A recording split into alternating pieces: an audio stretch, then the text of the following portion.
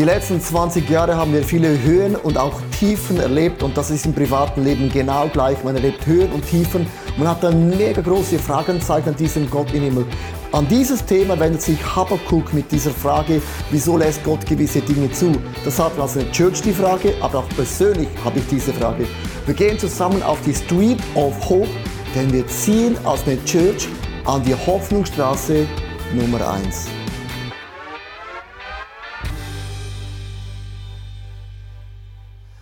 Wir sind in der Serie über Habakuk, the Street of Hope, und heute ist das Thema Celebrate, du feiern.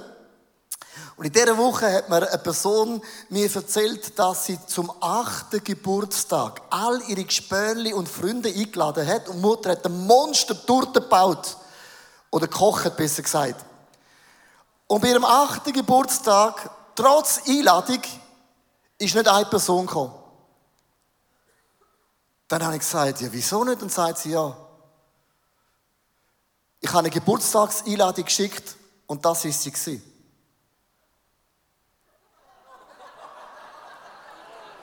Es ist nur ein kleiner Schreibfehler. Come on, also. Statt Torte, es wird Tote geben. Das ist nur ein kleiner Schreibfehler, oder? Come on, also meine. Und es ist niemand gekommen. Und wo die Person, die das gesagt hat, denken, ist es nicht oft so bei Gott, dass man manchmal das Gefühl hat, dass Gott macht in seinen Weg so Schreibfehler. Also eigentlich lädt mich ein, aber macht einen Fehler und ich verstehe das falsch und dann bin ich mega, mega hässlich auf Gott. Und ich möchte heute sagen, Gott macht keinen Schreibfehler. Gott hat Grammatik 100% unter Kontrolle. Und es gibt einen Satz, den ich euch heute möchte mit auf den Weg geben, sage ich auch mir immer wieder, Gottes Wege sind oft nicht unsere Wege und Gottes Gedanken sind oft nicht unsere Gedanken. Die Wege von Gott und die Gedanken von Gott sind grösser, als wir es uns jemals vorstellen können. Der Habakuk im Alten Testament, er lebt 600 Jahre vor Jesus, einer der 12 kleinen Propheten. Er hat Fragen an Gott. Weil Gott sagt, ich werde das Volk von Gott nach Babylonien verschleppen. Dann sagt der Habakuk, und was ist mit den Juden, die aufrichtig und ehrlich sind? Gott sagt, alle, auch die Gerechten. Und der Habakuk sagt, ja, aber das ist nicht fair. Und der Habakuk, wo Gott das ihm sagt, fällt er in eine mega krasse Glaubenskrise. Und dann ist die Frage, warum lässt das Gott zu? Wieso macht das Gott? Und wir alle in unserem Leben, irgendwann haben wir mal eine Phase, wo wir Gott nicht verstehen. Wir sind in einer Glaubenskrise. Wir haben die Frage, warum lässt Gott es zu? Und der Habakuk im Kapitel 1 ist wunderig, warum macht Gott das so? Kapitel 2 erwartet. Und im Kapitel 3, mit dem möchte ich enden, im tiefsten Loch hinein fängt er an zu worshipen. Fängt er an von Lieder singen, sind Gott im Himmel. Und im Kapitel 3 schreibt der Habakuk ein eigenes Worship-Lied. Hast du schon mal dein Worship-Lied geschrieben zu Gott? Also ich habe schon ein paar geschrieben, ist noch nie auf die CD gekommen. Aber sie sind eigentlich inhaltlich brillant, weil ich verstehe es. 3 Sachen, was der Habakuk sagt. Erstens, erinnere dich daran, was hat Gott schon gemacht? Also wenn du sagst, Gott ist gross, Gott ist gut, Gott ist gerecht, ist es nicht, dass ich das sagen muss, weil Gott ist in Identitätskrise. Es ist nicht, dass Gott sagt, oh wow, ich bin mega froh, dass mir sagst, dass ich gut bin.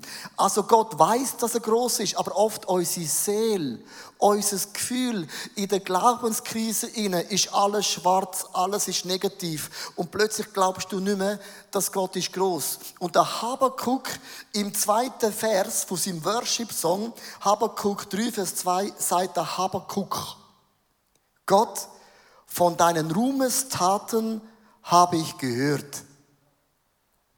Sie erfüllt mich mit Schrecken und mit Staunen. Erneuere sie doch jetzt in unserer Zeit. Und das Wort erneuern bedeutet Folgendes, ich tue jetzt das Griechisch oder Hebräisch nicht erklären, sondern es heisst erneuern, tu mich wieder beleben, tu das wiederherstellen, wo ich eigentlich möchte sein. Tu du das wiederherstellen, wo ich unbedingt in meinem Leben möchte sein. Und jetzt ist interessant, wenn du das Alte Testament anschaust und auch das Neue Testament. Gott sagt im Alten Testament, kommen an meine Fester. Und all die jüdischen Fester ist nicht einfach da, du musst nicht arbeiten, triffst deine Kollegen das alles aus, sondern Fester im Alten Testament gibt eine Botschaft. Aus Ägypten habe ich euch geführt, als Sklaven. Ihr habt nichts gehabt. Und jetzt sind eure Körper voll von Wunder. Wir Menschen haben eine Eigenschaft, dass wir immer die Wunder und die Güte von Gott irgendwie vergessen und es bleibt auf der Strecke. Alle Altäre im Alten wie im Neuen Testament hat man nicht gebaut, hauptsächlich einen coolen Altar, sondern jeder Ort hat Gottes Wunder gemacht und jeder Altar hat geheißen, wow, da hat Gott uns geheilt, da ist Gott eingegriffen, das ist die Güte von Gott. Also jeder Tag sagt, wow, da ist Gott dem Jakob begegnet, wum, da am Abraham, wum, das ist der Ort. Josua geht durch den Jordan mit dem Volk von Gott und Gott sagt, nehmt 12 Steine aus dem Jordan. Wieso nicht mehr Steine aus dem Bach? Was bringt das? Und Gott sagt, Josua und all deine Kinder, wenn sie werden vorbeilaufen, sagen sie, Vater, Vater, was macht der Stein da? Hashtag. Und jeder Vater sagt, der Stein, krasser Stein. Vater, das ist nur ein Stein. Hashtag nein. Krasser Stein. Vater, es ist nur ein Stein. Nein, es ist ein Stein. Eben, ein Stein. Nein, es ist ein Stein. Jeder Stein hat bedeutet im Alten Testament, mit nichts sind wir über den Jordan gegangen. Gott hat uns bis dahin versorgt. Er wird es auch in der Zukunft machen. Jeder Stein, jeder Altar ist ein Zeichen, was Gott einmal gemacht hat, wird Gott wieder tun. Also Worship ist nichts anderes, dass du deiner Seele sagst, wenn Gott Wunder gemacht hat, im Alten Testament, beim Abraham, beim Moses, bei der Deborah, dann wird es Gott auch in meinem eigenen Leben machen. Also wir vergessen nicht Güte und Gnade von dem Gott im Himmel. Ich habe der zweite Vers 3 in dem Worship-Lied, heißt, Gott kommt von Teman her, der heilige Gott kommt vom Gebirge Paran. Seine Majestät überstrahlt den Himmel, sein Glanz erfüllt die ganze Erde. Jetzt bringt er noch so Berge ins Spiel in dem Worship-Lied und denkst, was sollen die Berge? Jeder Jude, wenn das Lied gehört haben, sind erstarrt. Weil jeder Jude gewusst, und ich habe euch eine Karte mitgebracht, wo die Berge sind. Sondern wo das Volk von Gott aus Ägypten ausgezogen ist, durchs Meer durchgegangen ist und Finder sind auch gekommen und das Meer ist zugegangen, sind alle gestorben, steht das Volk von Gott in diesen Berglandschaften. In dieser Berglandschaft hat der Moses sie gesegnet. Und er hat gesagt, die Güte von Gott wird von jetzt weg euch begleiten, für immer und immer und immer. Und was der Habakuk eigentlich in dem Lied sagt, ist Folgendes.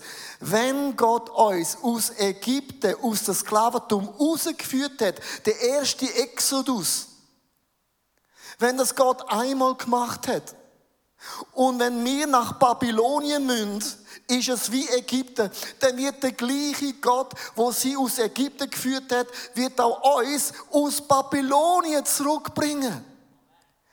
Er bringt das Alte Testament in ein Lied, wenn das Gott einmal gemacht hat, wird Gott das auch in meiner tiefsten Krise, wird das Gott nochmal machen. Ich habe gegoogelt, ich habe die Berge gesucht da in dem Google-Zeug, so, was bedeutet das? Und dann ist mir ohne Seich ein Clip in den Händen vom ICF. Vor 4 Jahren haben wir den Güterbahnhof umgebaut. Wer von euch hat den Güterbahnhof umgebaut? Genau, das sind ein paar wenige Hände. Und der Rest hat gesagt, ich hätte mithelfen müssen, aber habe es nicht gemacht. Nein, just kidding. Oder bist du natürlich neu da, genau. Aber ich möchte kurz mitnehmen in den Umbau vom Güterbahnhof vor 4 Jahren. Und du merkst uns, Vision und Leidenschaft. Und wieso sind wir jetzt da und nicht dort? Das ist eine gute Frage.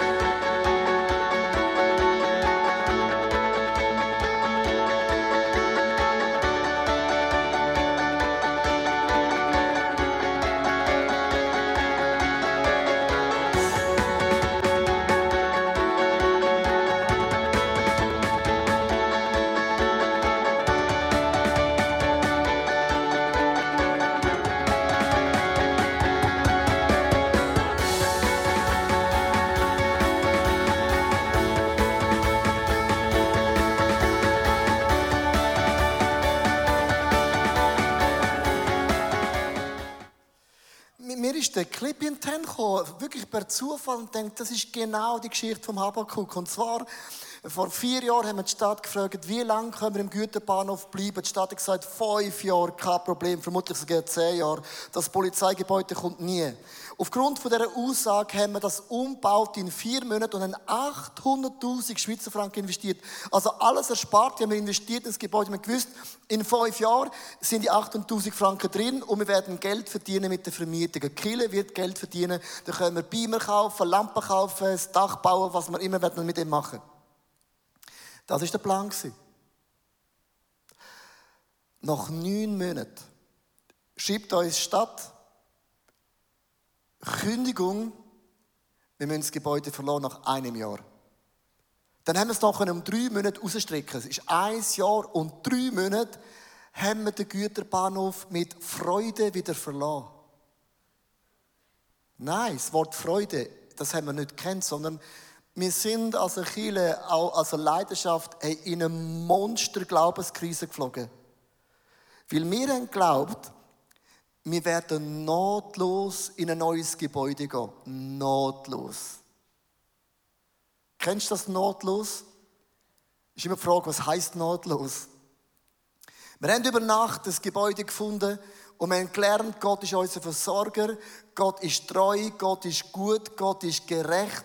Aber für mich und für uns sind wir in eine Monster-Glaubenskrise hineingeflogen. Und ich sage jetzt euch, warum bin ich in eine Glaubenskrise geflogen? Weil ich verstehe den Weg von Gott nicht immer. Gell? Auch ich nicht.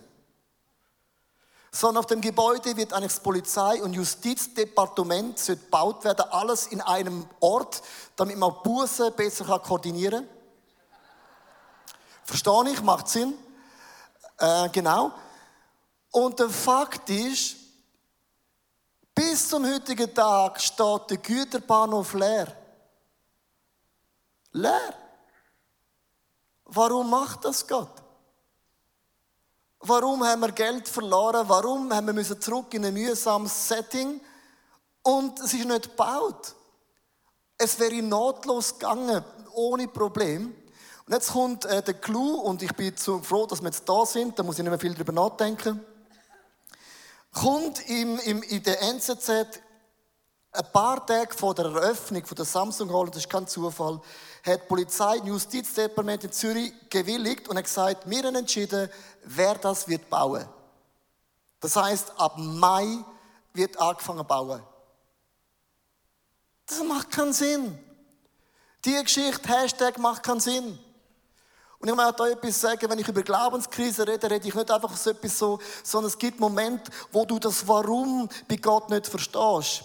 Und in dem Warum gibt es einen Monsterfehler, dass du plötzlich Gott in Frage stellst.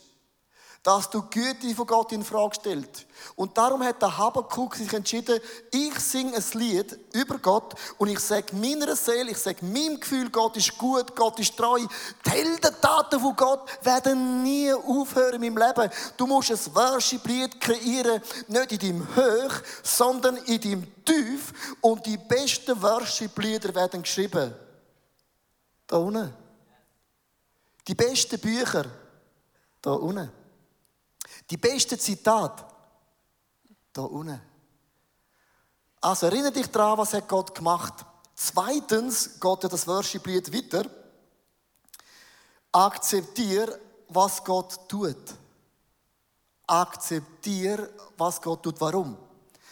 Weil die Wege von Gott sind nicht unsere Wege und die Gedanken von Gott sind oft nicht unsere Gedanken. Wir können oft nicht verstehen, warum macht Gott, was er macht. Es heißt in Vers 3, Vers 16, als ich die Kunde davon erfahre, Kunde, dass Gott das ganze Volk nach Babylonien verschleppen wird und auch verschrecken wird, fuhr mir der Schrecken in die Glieder, meine Lippen fingen an zu zittern, meine Knie wurden weich und gaben nach. Ich war am ganzen Leib wie zerschlagen. Wo ich von der Kunde erfahren habe, wir werden den Güterbahnhof verlassen, kann ich genau das Gleiche sagen wie der Habakuk. Ich habe gedacht, das ist unmöglich. Wenn du die Wunder von Gott auch studierst, im Neuen wie im Alten Testament, gibt es eine Linie. Fast immer geht es zuerst durchab, bevor es durchaufgeht. Es ist fast immer so, Gott sagt, heiligt euch, dann euch reinigen, denn morgen werde ich Wunder vollbringen. Das Volk von Gott ist in der Wüste, hat das verheißene Land vor den Augen, Milch und Honig, wo überfließt in Scharen, fette, grosse Trauben. Und die Bibel sagt, 12 Mal hat Gott sein Volk getestet. 12 Mal haben sie den Test nicht bestanden. Die letzten 3 Jahre, und ich sage das für viele Frauen und Männer, die mitschaffen, von der Kinderkirche bis zu der Kaffeebar, bis zu 180, bis zum 20, was auch immer für eine Altersstufe, hat Gott unser Herz getestet. Und ich meine wirklich testet. Im Kino testet. Und ich kann heute sagen, und ich glaube wirklich von Herzen, wir haben den Test bestanden. Wir sind nicht in die Samsung Hall eingezogen, stolz, erheblich, sondern gebrochen. Demütig. Dankbar. Weil wir wissen, wer da unten war, der hat keine grosse Fresse mehr. Sondern der weiß, was Glaube bedeutet. Der weiß, dass egal wo wir sind, Jesus ist der gleiche. Im Markt, in der Yonex, in der Friedenskirche, wo auch immer. Das macht kein Change, kein Difference. Er ist der gleiche. Und das ist unsere Botschaft bis zum heutigen Tag. Meine Frau hat das Bild. Come on. Meine Frau hat das Bild mir vor 3 Jahren auf den Weg mitgegeben. So, wir haben bei uns mega krasse Efeu. Bei uns, wir wohnen in einem Reihenhaus und das ist mega eng. Und links und rechts hat so eine Wand wie so einen Scheustand. Und dann hat meine Frau Efeu abgepflanzt, dass ich das Gefühl habe, ich bin ein Scheustand. Und immer einmal pro Jahr, da haust du das alles ab und du hast das Gefühl, das kommt nie mehr. Und je mehr das du abhaust, desto krasser wächst das Zeugs. Und meine Frau hat gesagt, die letzten 3 Jahre, Leo, Gott hat uns beschnitten wie der Efeu. Wir können viele Sachen nicht mehr machen, aber es wird der Tag kommen, da werden wir wachsen. Du hast keine Ahnung mehr, wo ist oben und unten. Und wir sind mit einem gebrochenen Herz hier angekommen. Und ich kann es bis heute nicht glauben, dass wir nächsten Sonntag wieder da sind. Meine Frau hat gesagt, und dann sind wir wieder da nicht. Also im März auch. Und dann nach der Ferien auch. Und sie immer. Und weißt du, das Wort immer ist ein Wort, wo ich denke, das ist interessant, aber ich kenne das gerne nicht. Und allein das Coming Home ist etwas, wo ich merke, das braucht mega Zeit, dass mein Geist, mein Herz das kann umarmen und sagen, also Gott bringt uns dann nicht wieder da an. Die Angst klingt immer mit. Und ich und uns müssen wir uns lösen von dieser Angst, dass Gott ein guter Gott ist. Der Habakuk singt das Lied und ich habe ein Video mitgebracht. Es gibt natürlich auch die Frauen und Männer. Wenn es kachelt, dann tun sie den Kopf in den Sand. Wie so der Vogelstrauß. Oder deine Frau sagt etwas, der Mann, Kopf runter, warten bis es vorbei ist und dann wieder raufschauen. Also da haben wir einen Clip, was es heisst.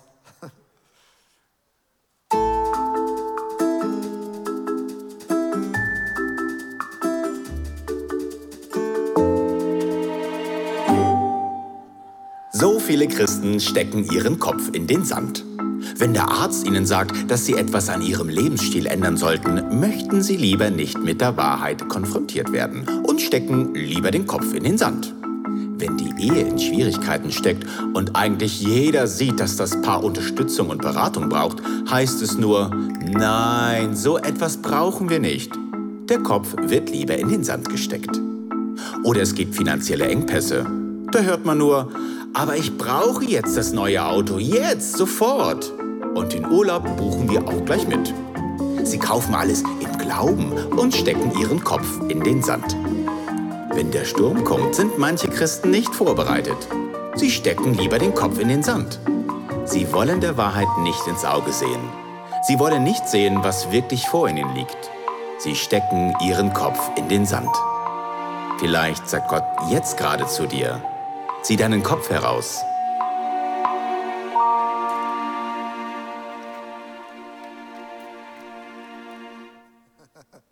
Come on. Also akzeptieren, was Gott tut, bedeutet nicht einfach den Kopf in den Sand stecken. Es hat eine Position, dass ich sage, ich verstehe den Weg von Gott nicht, ich verstehe Gedanken von Gott nicht, aber ich weiß, dass Gott hat einen grossartigen Plan. Wir feiern dieses Jahr 200 Jahre. Ja, wir feiern dieses Jahr 200 Jahre. Ein Sommer, ein Jahr ohne Sommer. Hast du es gewusst? Das Jahr ohne Sommer feiern wir dieses Jahr 200 Jahre. Im Jahr 1816, 1817 hat es ein Jahr lang keinen Sommer gegeben. Einfach keinen Sommer. Es hat geheißen in Amerika 1800 and frozen to death. In Europa 1800 und erfroren. Das feiern wir dieses Jahr, 200 Jahre, genau das. Weil im Jahr 1860 hat es in Quebec, in Kanada, im Juli 30 cm Schnee gehabt.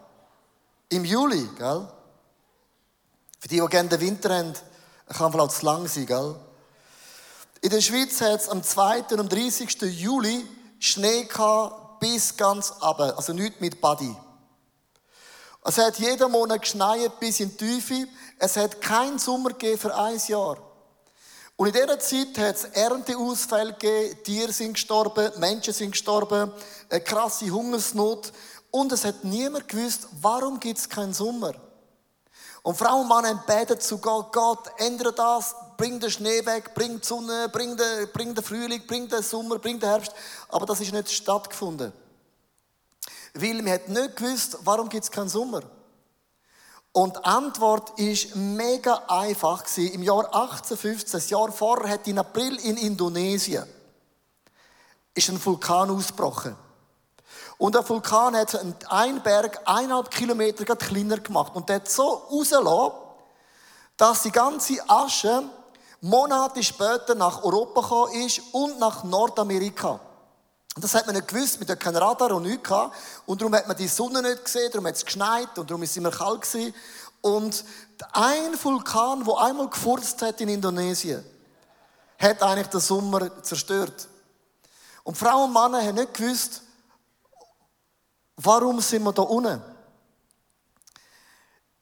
Hast du gewusst, dass in der grössten Glaubenskrise entstehen die besten Worship-Lieder?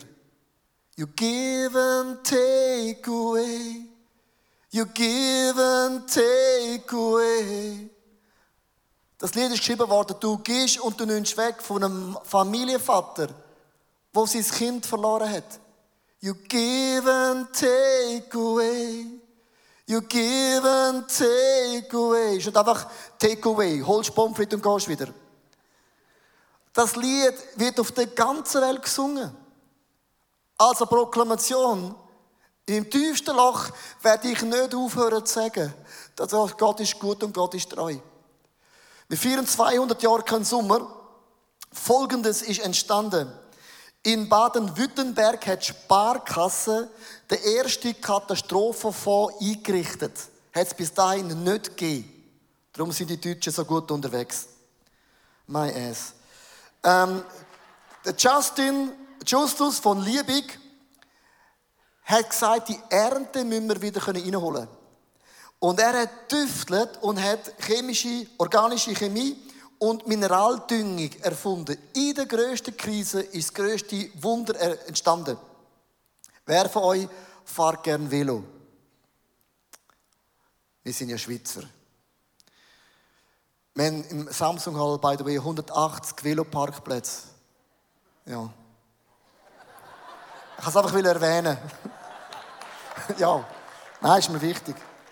Also meine Frau kommt mit dem Velo und sie sagt, ich weiss gerne nicht, welchen Parkplatz nehmen. Das ist, also. Hast du gewusst, das Velo ist erfunden worden vor 200 Jahren? Weil die Rösser sind alle gestorben.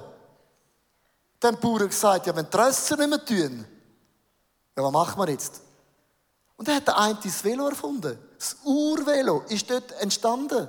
Also die grösste Niederlage wird zum grössten Triumph. Jeden Abend war der Himmel feuerrot. Und man hat angefangen, in Farben zu malen. Und plötzlich sind ganz krasse Bilder entstanden, weil aus der Not heraus die Leute gesehen haben, der Himmel ist feurig. Und der Punkt ist das, in der grössten Krise akzeptiere, dass Gott hat einen Plan, akzeptiert, dass Gott hat einen grösseren Durchblick als du und ich. Verstehst du mich? Die Zeit vom Güterbahnhof, die Zeit im Markt, überall zu sein, hilft uns, bis zum heutigen Tag, zu wissen, wo auch immer wir sind. Jesus ist der gleiche, gestern, heute, bis in alle Ewigkeit. Das wissen wir, weil die Umstände sind oft nicht optimal gewesen. Er geht weiter in seinem Worship-Lied, bei immer noch dem Worship-Lied. Drittens, vertrau, was Gott macht. Und jetzt kommt ein mega, mega krasser Vers in seinem Worship-Lied von Habakkuk. 3, 17 bis 18. Noch gibt es keine Feigen oder Trauben. Noch sind keine Oliven zu ernten. Noch wächst kein Korn auf den Feldern. Und die Schafhürden und Viehställe stehen leer. Und doch kann ich jubeln. Also, der Habakuk sagt, der Bauernhof ist leer, kein Korn, keine Trauben, keine Oliven, aber ich juble. Weil der Herr mir hilft und was er zugesagt hat. Jetzt kommt das Wort, was Gott zusagt. Nicht, was deine Gefühle dir zusagen. Nicht, was Menschen dir zusagen.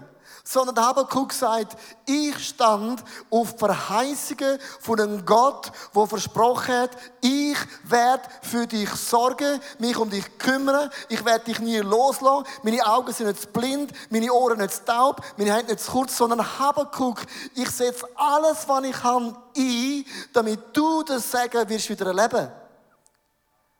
Im tiefsten Tal sagt der Habakuk, Gott, ich habe mega, mega Freude, dass du mein Gott bist. Und ich weiss, meine besten Tage sind nicht hinter mir, sie sind vor uns. Und jetzt sagen Frau und Mann, ja, aber was ist, wenn meine Frau so früh gestorben ist?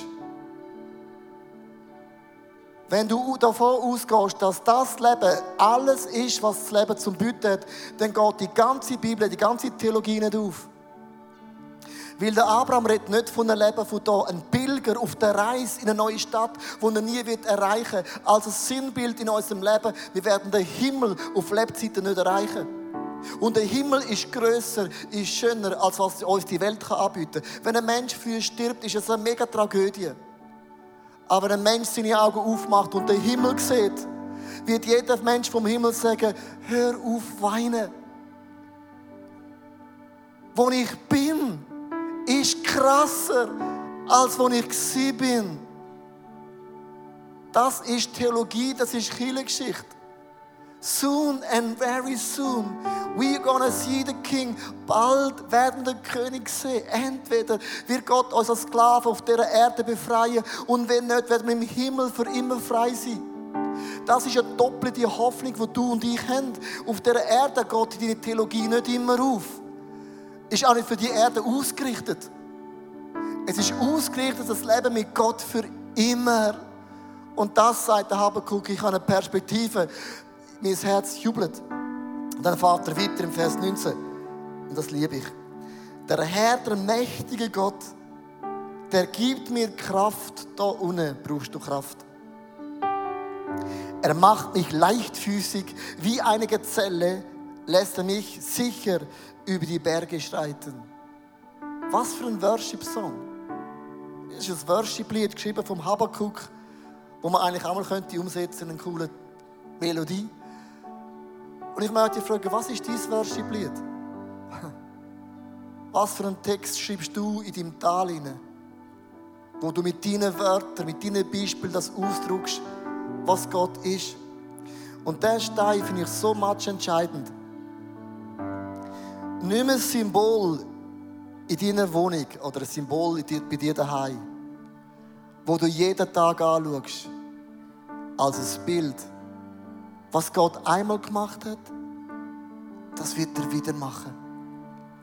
Weil in deinem tiefsten Tal sagt eine Stimme zu dir, ich werde nie mehr gesund werden. Ich werde nie mehr Kinder haben. Meine erste Ehe, ich habe es so verbockt. Ich werde nie mehr. Kennst du das Wort nie mehr? Das Wort nie mehr ist wie ein Tattoo in deiner Seele. Darum nimm den Stein. Sing zu deiner Seele. Meine Zukunft ist grösser als meine Vergangenheit. Die besten Tage sind nicht hinter mir, sie sind vor mir. Ich habe in dieser Serie bewusst vieles über ICF-Gebäude hineingebracht. Mir ist es mega wichtig, dass wir nicht uns blenden durch ein schönes Gebäude, sondern das ist eine Hülle. Ich bin dankbar für die Hülle. Aber es ist eine Hülle. Und es gibt keinen anderen Namen als der Name von Jesus, der jetzt dir deine Sünden vergibt, der dich heilt, der dir eine Hoffnung gibt, der dir eine Perspektive gibt, der deine Tränen dir abwischt, der dir eine Perspektive gibt, in deinem tiefsten Tal aufzustehen.